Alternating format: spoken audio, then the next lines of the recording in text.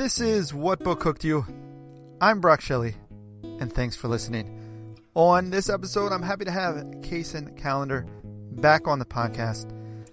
They were my guest for episode 100, so that will always stand out for me. We also got to meet in New York this past summer, talked about coming on the podcast again, set it up, and it's a great conversation. They had a big year, so we talk about all of that and the projects and things that Kacen has coming up. So listen in.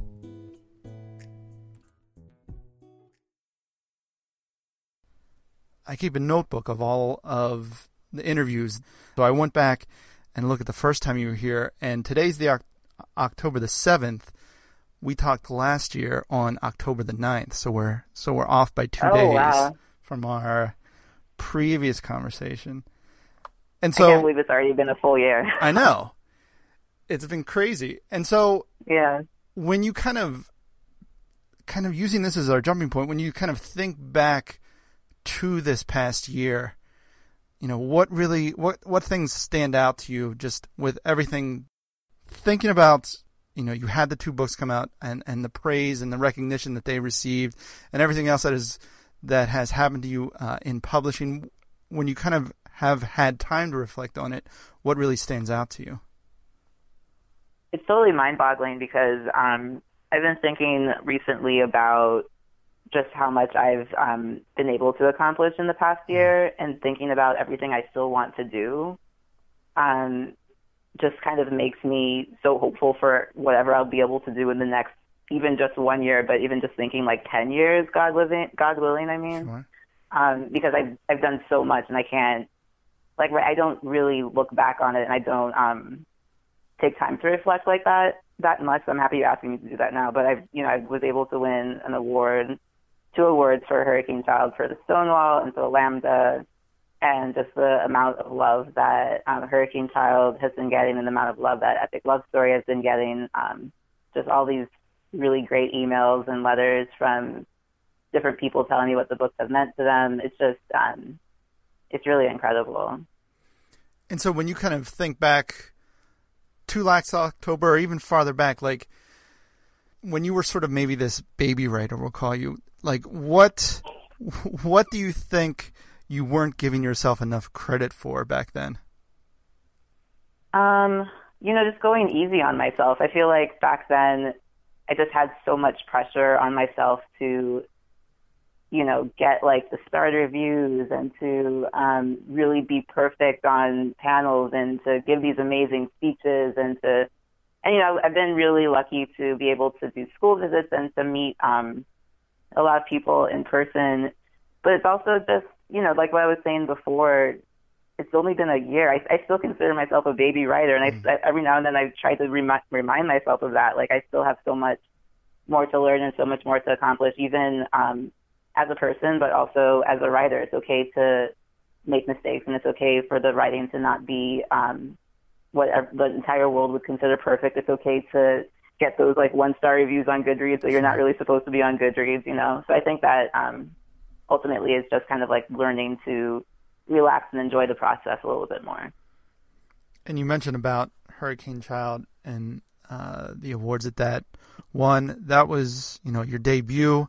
So to have your debut get that love and get that attention and recognition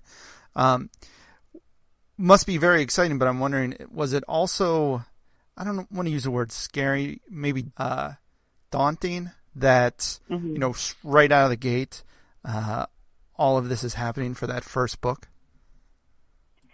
I think it was, I think it might have put some pressure to make sure that the other books continue to be at the level that some people were able to see it as. But I also found a lot of solace in a quote, and I'm not going to get it perfectly, and I can't even remember who it's by. So, but basically the quote was something along the lines of, the awards and the shiny things kind of fade, and it's really just the work and the passion that people feel when they're reading it that really sticks with them. So even before I got those 2 awards, I remember thinking to myself, that's something I just want to remember forever. And then I got the awards, And I still want to remember that, I'm so grateful for those awards because they really are able to put a spotlight on Hurricane Child and on issues I think are very important, like queer people of color not necessarily getting that visibility.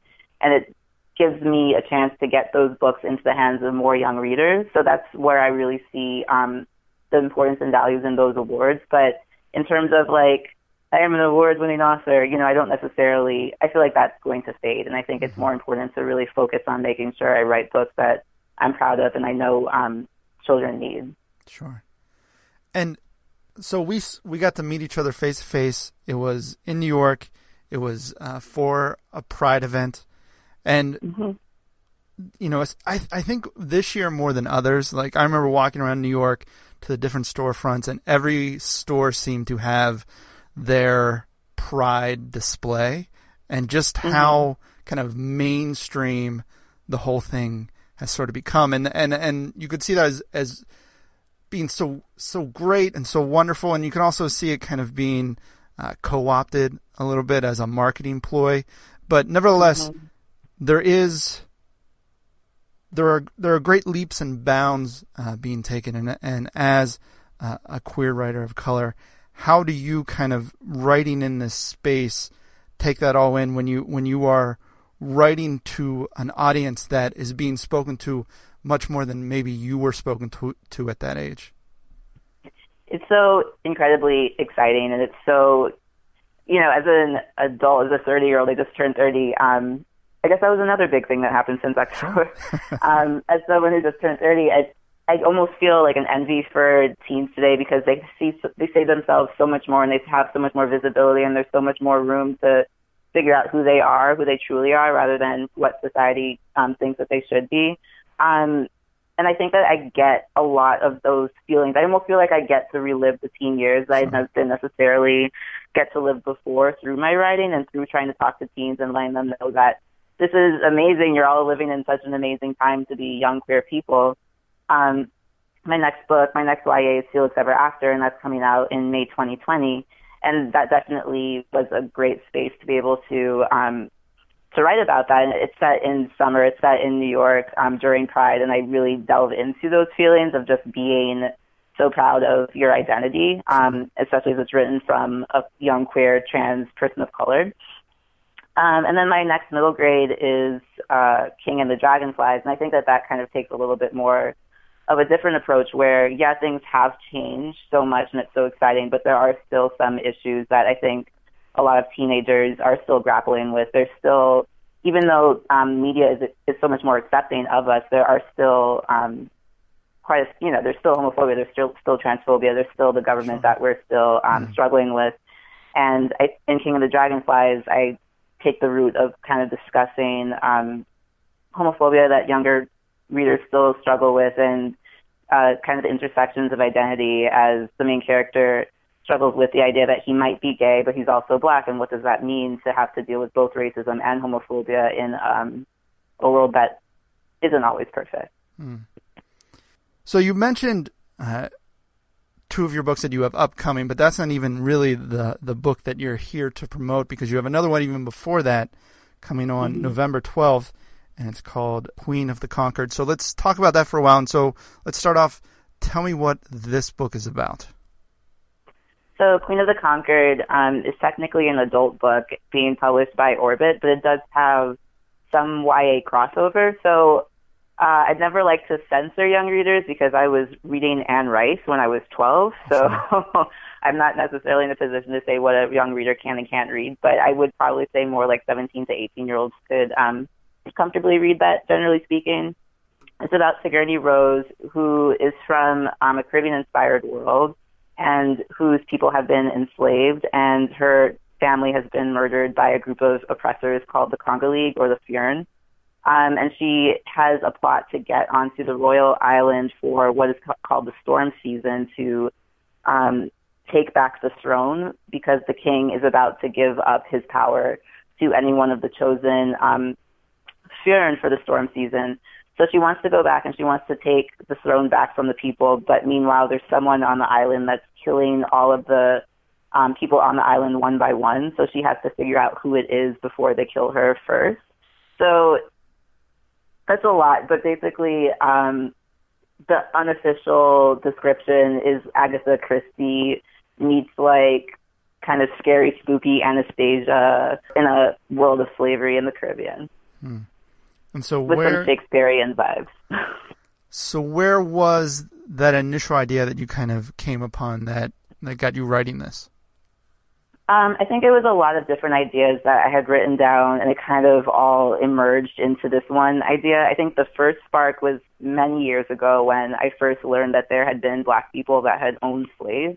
And I remember just being blown over by that and just wondering what is the mindset of a person who could do that to their own people, knowing how they suffer. And it's that I learned about that like in high school, and that's just stuck with me all these years. And I think as I was writing Sigourney Rose, I was trying to get into the mindset, because Sigourney herself, even though she is being oppressed, she's also the oppressor, in that her family, her lineage is the only one of islanders who are also given the opportunity to be a part of like the royalty, like the nobles of these islands, along with like the kind of like white Fern and the white oppressors. So she herself and her family herself also owned slaves. And I was just trying to get into the mindset of someone that would do that. And she's an extremely morally great character for that reason. And I kind of came to the conclusion as I was writing that all people are morally great. And I would hope that I would never be like Sigourney Rose and own slaves. But at the same time, we are also all kind of stuck in our privilege and unable to see the way that we are privileged, and unable to see the ways that our privilege kind of takes advantage of other people. So here I am, I'm in the comfort of my home, I'm privileged, I'm using a phone that has been, groups of people have been taken advantage of for the purpose of me having this phone. I have my comfort, I have my water, I have my food. These are all different privileges that are, in a sense, I feel like almost make me morally great also. So I kind of tried to stick in that mindset as I was writing her. And you did this a little bit with Hurricane Child, where you were able to set it in the Caribbean, but this one being a fantasy story, and you being from the U.S. Virgin Islands, were you excited to be able to set a fantasy story a little bit in the area in which you grew up in? I was, and I really wanted it to be set in the U.S. Virgin Islands because I felt like the Virgin Islands are also a good symbol of Sigourney's character, where she is kind of stuck in between two worlds. She's this person who is both oppressed and the oppressor. And the Virgin Islands are pretty similar. We are a territory. We don't have the same rights as American citizens, so we are oppressed. But at the same time, we also have privileges because we are not other Caribbean nations that have been bowled over by colonizers. So even though America is a colonizer, we still have certain luxuries that other islands don't necessarily have. And because of that, a lot of Caribbean islands don't even consider us a part of the Caribbean, which isn't fair, I don't think, but there you go. So that's the reason I chose the Virgin Islands, because I felt like it was the perfect kind of in-between setting for the story I was trying to tell. So did you set out to write an adult novel, or did, in composing the story and working through the characters in the setting, find that for the story you wanted to tell, it should be an adult novel? I actually did not. I initially wrote this as a YA, and I'm so grateful that my agent, as she was reading it, suggested that it might be an adult, because I haven't thought about writing an adult book in like 10 plus years. So that really opened the gates to a whole other stream of ideas that I have percolating now. I want to write all these adult books too. But initially I had it as YA, and I think she was right to suggest that it might be adult, because, besides the fact that there was certain content that I think made it more adult, there were also just a lot of, the story was focused a little bit more on kind of like narrative, because Sigourney, one thing I should have mentioned is that the book also has a lot of magic. So Sigourney and a lot of the Congolese have something called craft, where they're able to have like these psychic abilities. So some people can see the future, some people can see other people's dreams, and Sigourney's power is able to kind of like read other people's minds and kind of control their bodies at times. So because of that, she spends a lot of time in the minds of the oppressors around her, and she's able to kind of dissect and analyze their racism as they see her as lesser than because she's an islander. So because of that, I spend a lot of time kind of like in narration, and that isn't to say that a YA can't be kind of focused on narrative and internal thought and monologue. I think there's plenty that does that really well. But I think a lot of focus on YA right now is a lot more plot-driven and a lot more what's the catalyst, what's the goal, what's the motivation, and, you know, speed to the end, which I also love, but that just isn't what Queen of the Concert is. You kind of fell into this being an adult story, but, you know, you have a YA and a middle grade. You're going to have another YA in middle grade. Do you know at the start, especially with those, which one you were writing for, which audience you're writing for? Or do you have to sort of learn about that character and the situation you want to explore until you kind of before you kind of find, all right, who is the audience? What type of story do I want to tell? I think for middle grade and YA, it's been a lot more clean cut for me, and I've known from the beginning who the characters are, what their age range is, what the audience is. And I think voice has a lot to do with that. For both King and the Dragonflies and Hurricane Child, the voice is a lot softer and a lot kind of more lyrical, I'd say, whereas the YAs are much more kind of like, you know, fun and voices that, you know, you could find like in memes and TikTok videos and just kind of like that Gen Z humor to it. So I think because of that, I have a better sense from the get-go of what the middle grade and YA is. What I'm finding now is I'm having a little bit of a harder time figuring out what my YA versus what my adult books will be.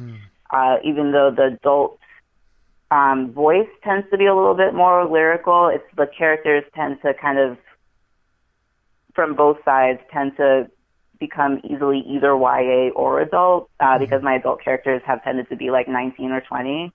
So that's something I'm still kind of working on figuring out.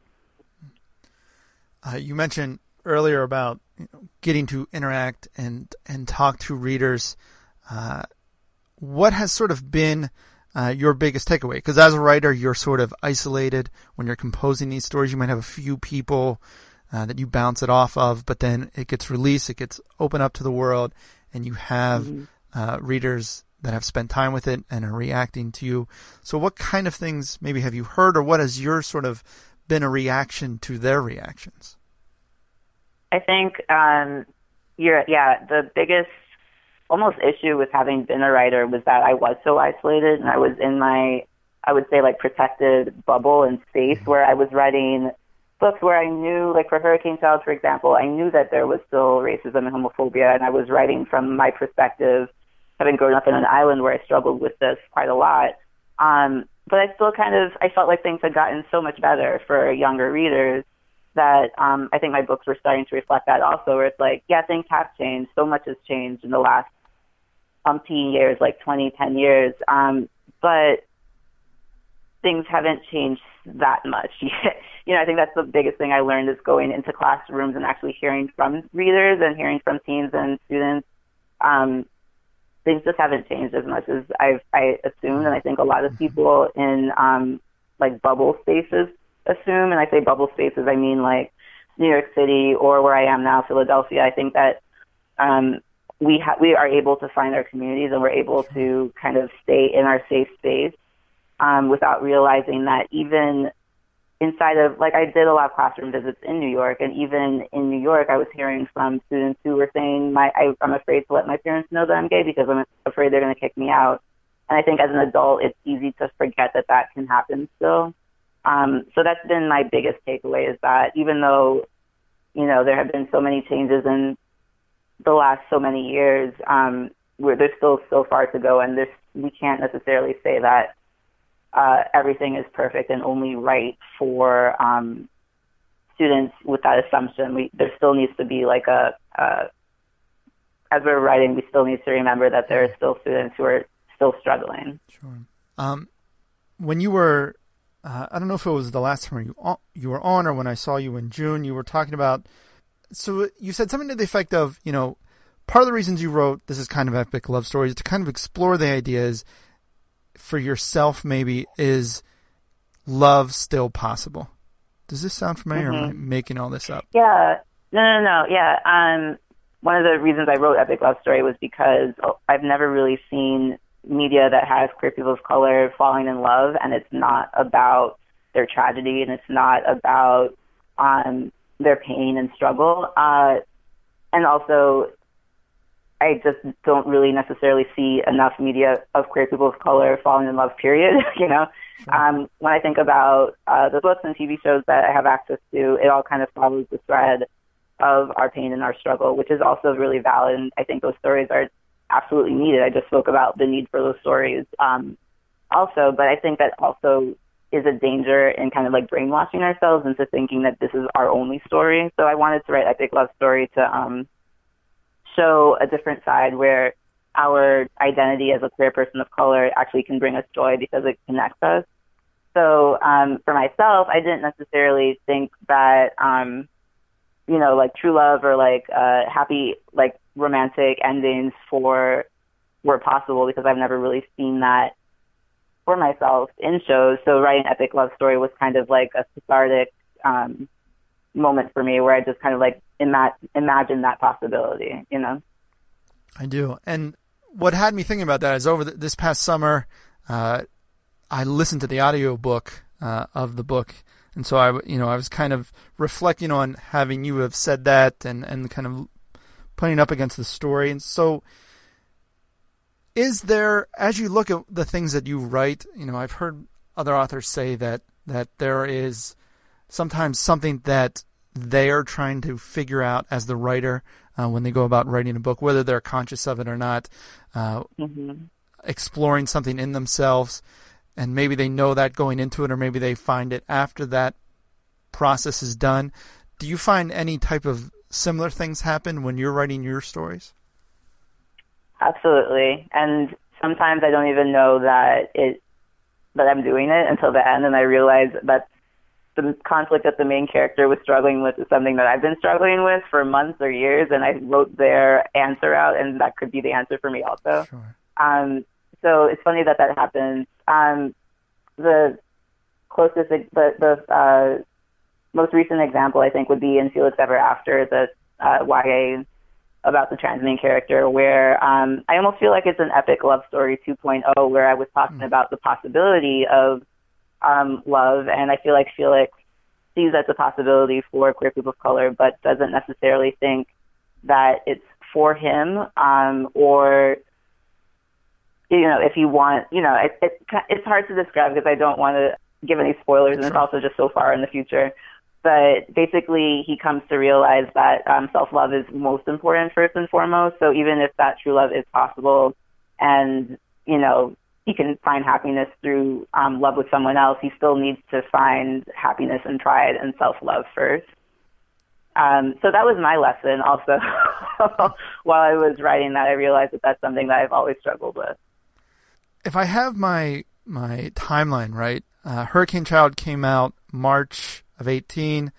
As you mentioned, Felix Ever After comes out May of 2020. So in a little over 2 years, you have had released 5 books. And I know publishing is the way timing works with publishing. It's a little bit weird, but things were probably a lot longer than that. But to have 5 books out in 2 years, and you're in the middle of it, smack dab with number 3, has it been a whirlwind? Do you feel like you're just always busy, always writing, always promoting? And do you enjoy that, or are you finding there are times when you just need a breather, you just need to take a break? I think that I'm definitely a classic introvert, so I think the hardest part for me will always be the kind of like promotion in person, and I'm learning to get out of my shell a little bit more and learning how to interact with people a lot more, which is great, but I definitely still need a breather after doing kind of like promotions and being on panels and festivals and events and everything. Though I still really want to do those because those are one of the few opportunities to be able to meet with students. So I'm always happy to do them. But I was thinking about this recently. I feel like I'm a huge gamer. I love video games, and I'll play a game for like days on end without stopping. And I realized recently that writing feels the same, because I'll write for days on end without stopping. And I recently posted something on Twitter that was like, I just wrote for 13 hours nonstop without even meaning to focus on the fact that I'd written for 13 hours nonstop. I was talking about like word count or something. Mm-hmm. And I thought someone else post, I don't think it was necessarily a subtweet, but it could have been a subtweet where someone posted soon after, it's okay for self-care to not write for so long. It's okay to take breaks. And I realized, yeah, that's true. But for me, this is self-care. Like I write almost like it's a video game. Like I write and I feel like reinvigorated, and I feel like I've been having like the time of my life after having written for so many hours. So no, I'm not tired of writing yet. And that's probably why I've been able to write so many books in the 2 years. That's great. And is there any, because you've done middle grade, you've done YA, you're doing adult, is there a category or a genre that you kind of, in the back of your mind, even if you don't necessarily have an idea of what would fit in there, a genre or a category somewhere down the line that you might want to explore and take a stab at? Absolutely. And I'm sure my agent is so tired of me right now because I'm in so many different pools. But I've been wanting to write a YA fantasy for so long, and for whatever reason that has been my greatest struggle. And I think it is because, as I was talking about earlier with Queen of the Conquered, Queen of the Conquered ended up being so much more like narrative and so much more kind of like inner monologue. And YA fantasy is really hard. It's, you have to get the plot together. You have to get the characters. You have to make sure everyone really cares about the characters, but you also have to have that explosive plot from the get-go. The setting has to be perfect. It really is just a lot of elements that it's really difficult to juggle, I think. So, but I will get there eventually. I have an idea that I'm working on. And then I kind of want to try maybe an adult contemporary eventually too. Mm-hmm. Great. So a few things as we wind down. The first one I'll ask you, you said you were a gamer. So what is like maybe one or a few of your favorite video games? I've been playing Fire Emblem, Three Houses nonstop. Yeah. Excellent. And then, so in our last conversation, you talked about how, you were really into fan fiction. Mm-hmm. If you had the time, what type, and could take time off and write fan fiction right now, what other world characters, what would you maybe want to write about? Maybe about almost like 10 years ago now, I started a fanfic that was in the Harry Potter world, and it was Scorpius and Albus. And it was Scorpius ended up in Gryffindor and Albus ended up in Slytherin. And it was about how their families really hated each other, but they were still best friends, and they might eventually like fall in love. And I started it, and I wrote the first chapter, and I never finished it. And to this day, I still think about that fanfic and really want to go back and write it. So that's what I would do. Awesome. And then finally, what is the last great book that you've read?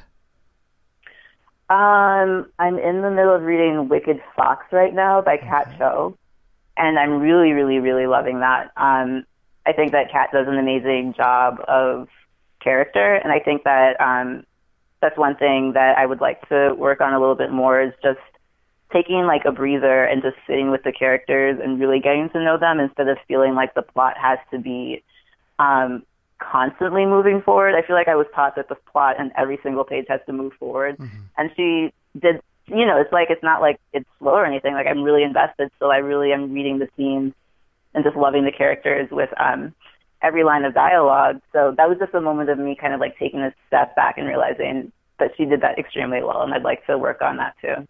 Great. Well, Kacen, Queen of the Conquered comes out on November 12th, but then we have King of the Dragonflies on February 4th and Felix Ever After in May. Very excited about those. Wish you best of luck with this book and the others, and we can't wait to see what else you have for us. Thank you so much. And that does it for this episode. It was great talking to Kacen again. If you want to check any of their books, either that are already released or upcoming, check out the show notes. Also, I have that link there to our previous conversation. Hope you also, if you enjoyed this one, check out some of the other conversations I've had with some great YA people. Reminder that Queen of the Conquered, Kacen Callender's newest book, comes out on November the 12th. I'm Brock Shelley, and until next time, keep reading.